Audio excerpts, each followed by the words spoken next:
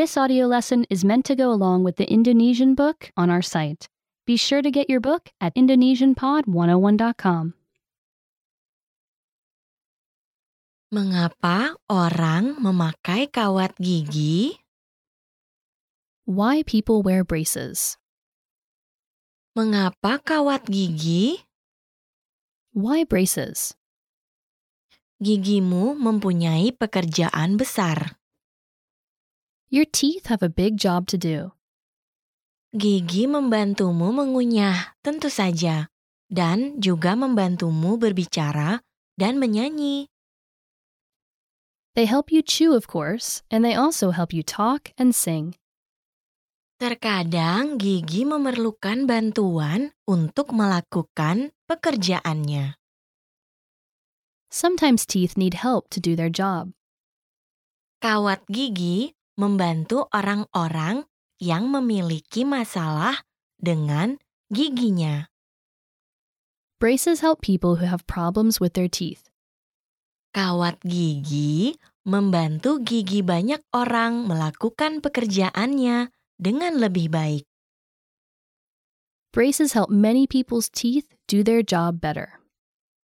Apakah kamu mempunyai masalah mengunyah makanan tertentu? Do you have trouble chewing certain foods? Apakah kamu berbicara sedikit aneh karena gigimu?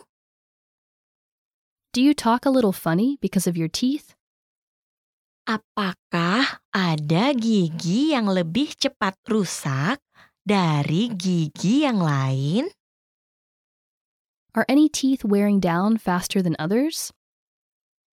Apakah terkadang kamu menggigit lidah atau sebelah dalam pipimu?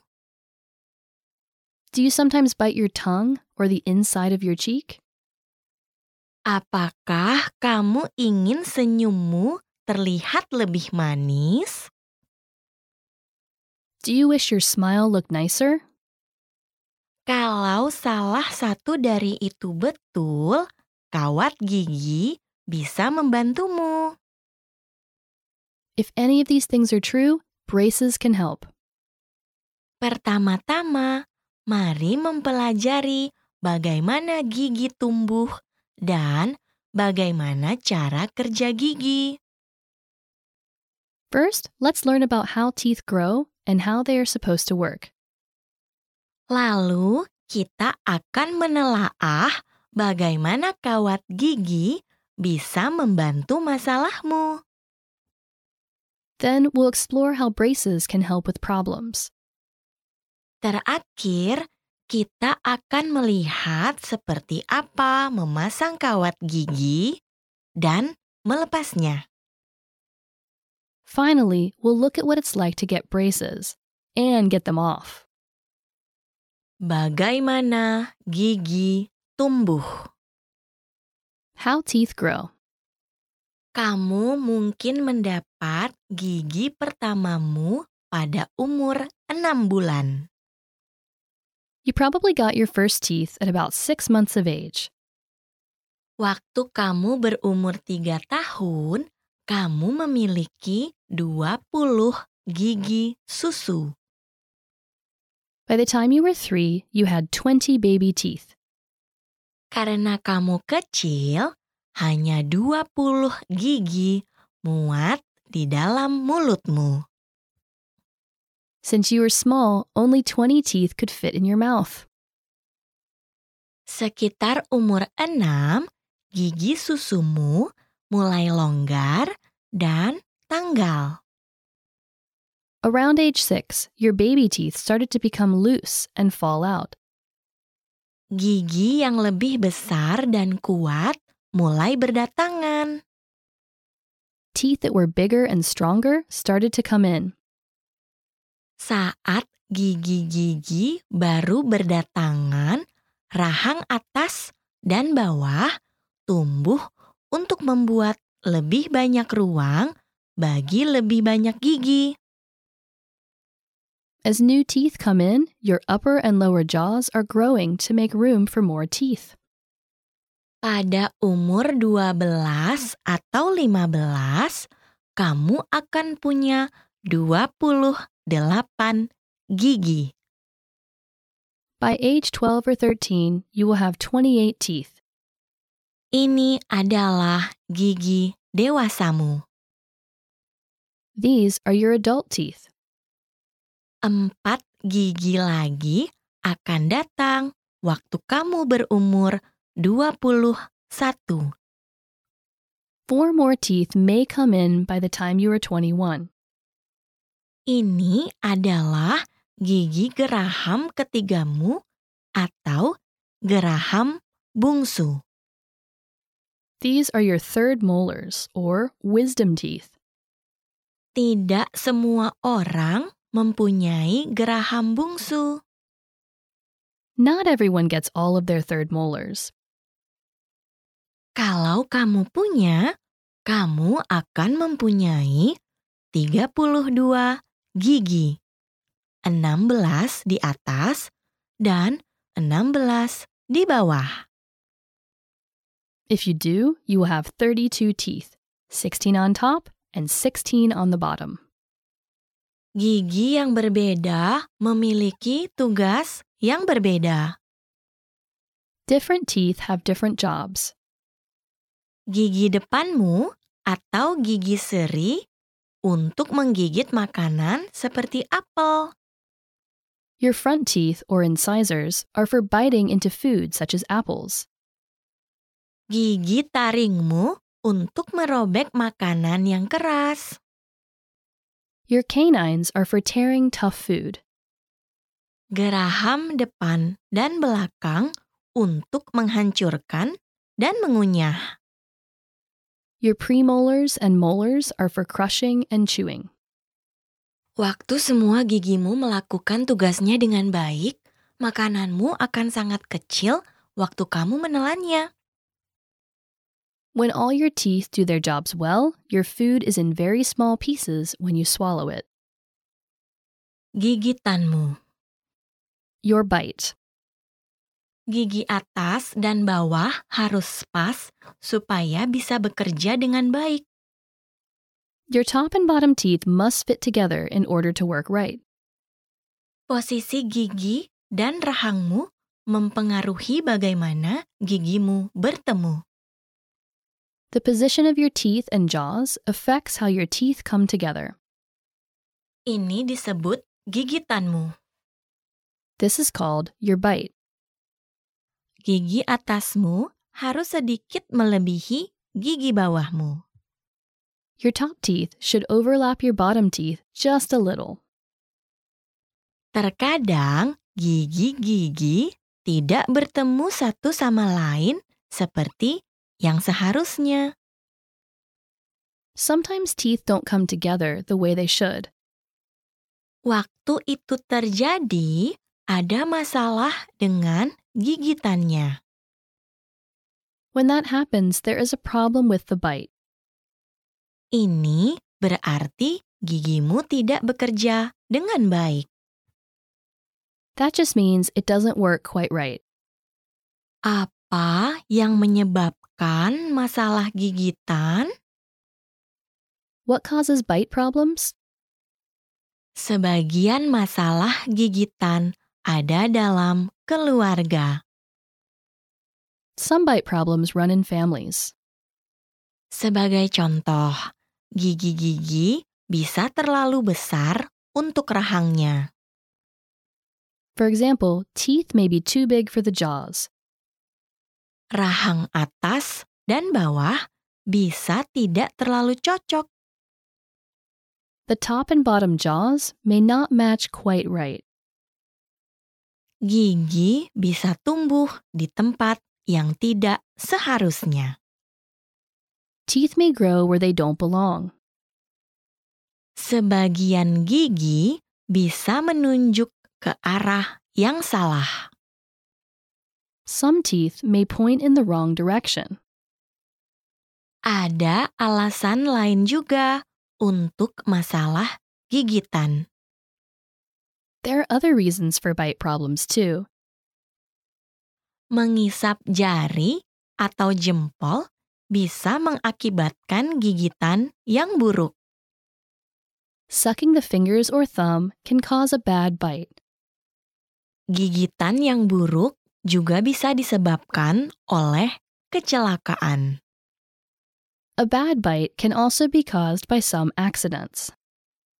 Ada banyak macam masalah gigitan.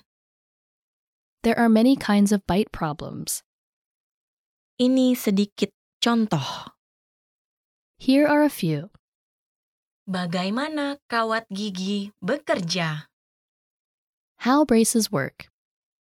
Kawat gigi menolong gigitanmu dengan menggeser gigimu dengan sangat pelan.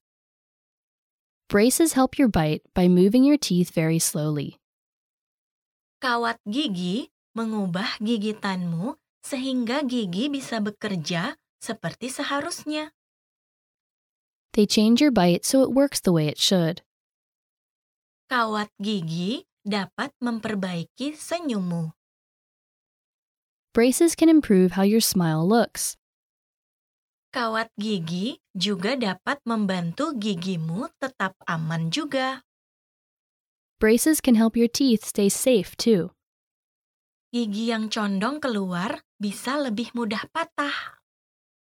Teeth that stick out can break more easily. Kawat gigi juga bisa mempermudah menjaga gigimu tetap bersih. Braces can also make it easier to keep your teeth clean. Waktu kamu memakai kawat gigi, kamu mungkin akan mendapat pagar besi di seluruh gigimu. When you get braces, you will probably get metal brackets on all your teeth.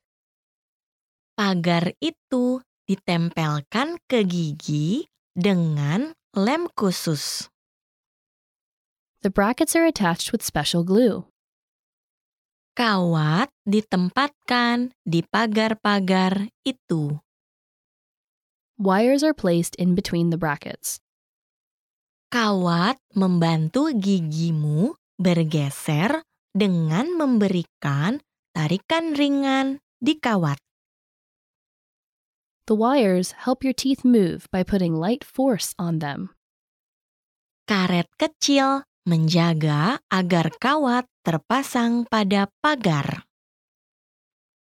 Tiny bands called O-ties keep the wires attached to the brackets. Kamu bisa mendapatkan karetmu sesuai warna kesukaanmu. You can get O-ties in your favorite color. Gigi atas dan bawahmu mungkin memerlukan bantuan supaya berbaris dengan baik. Your top and bottom teeth may need help to line up right. Kalau ya, kamu juga akan memakai karet-karet gelang kecil. If so, you will also wear little rubber bands. Warnanya juga keren-keren. They come in cool colors too. Sebagian anak juga mengenakan alat di kepala untuk memberi gigi bantuan ekstra. Some kids also wear headgear to give their teeth extra help. Banyak anak yang memakai alat di kepala hanya saat tidur. Many kids only wear headgear for sleeping. Dokter khusus yang disebut ortodontis memasangkan kawat gigi. A special doctor called an orthodontist puts on braces. Ortodontis itu memperhatikan dengan seksama pergerakan gigimu dalam minggu dan bulan. The orthodontist carefully watches how your teeth are moving over weeks and months. Dia akan memberitahu berapa lama kamu harus mengenakan kawat gigi. He or she will tell you how long you need to wear braces. Kebanyakan anak memakai kawat gigi selama 2 tahun. Most kids wear braces for about 2 years. Seperti apa rasanya kawat gigi? What do braces feel like? kamu akan merasakan tekanan pada gigimu, terutama setelah kawatnya disesuaikan. You will feel pressure on your teeth, especially after the wires get adjusted. Setelah 1-2 hari, kamu akan terbiasa. After a day or two, you will get used to it. Rasanya mungkin sedikit tidak nyaman, tapi biasanya tidak parah. It can be a bit uncomfortable, but it's usually not bad. Sangat penting untuk merawat kawat gigi dan gigimu. It's important to take good care of your braces and your teeth. Jagalah agar gigimu selalu sangat bersih waktu kamu sedang memakai kawat gigi. Keep your teeth extra clean while you're wearing braces. Pastikan menyikat gigimu tiap kali sesudah makan. Be sure to brush after every meal. Pergilah segera ke ortodontismu kalau ada pagar atau kawat yang menusuk atau longgar. See your orthodontist right away if any brackets or wires poke you or get loose. Makanan tertentu dapat menimbulkan masalah kalau kamu mengenakan kawat gigi. Certain foods can cause problems if you wear braces. Makanan keras seperti kacang, wortel, dan permen dapat menyebabkan kawatnya putus. Hard foods like nuts, carrots, and candy can cause wires to break.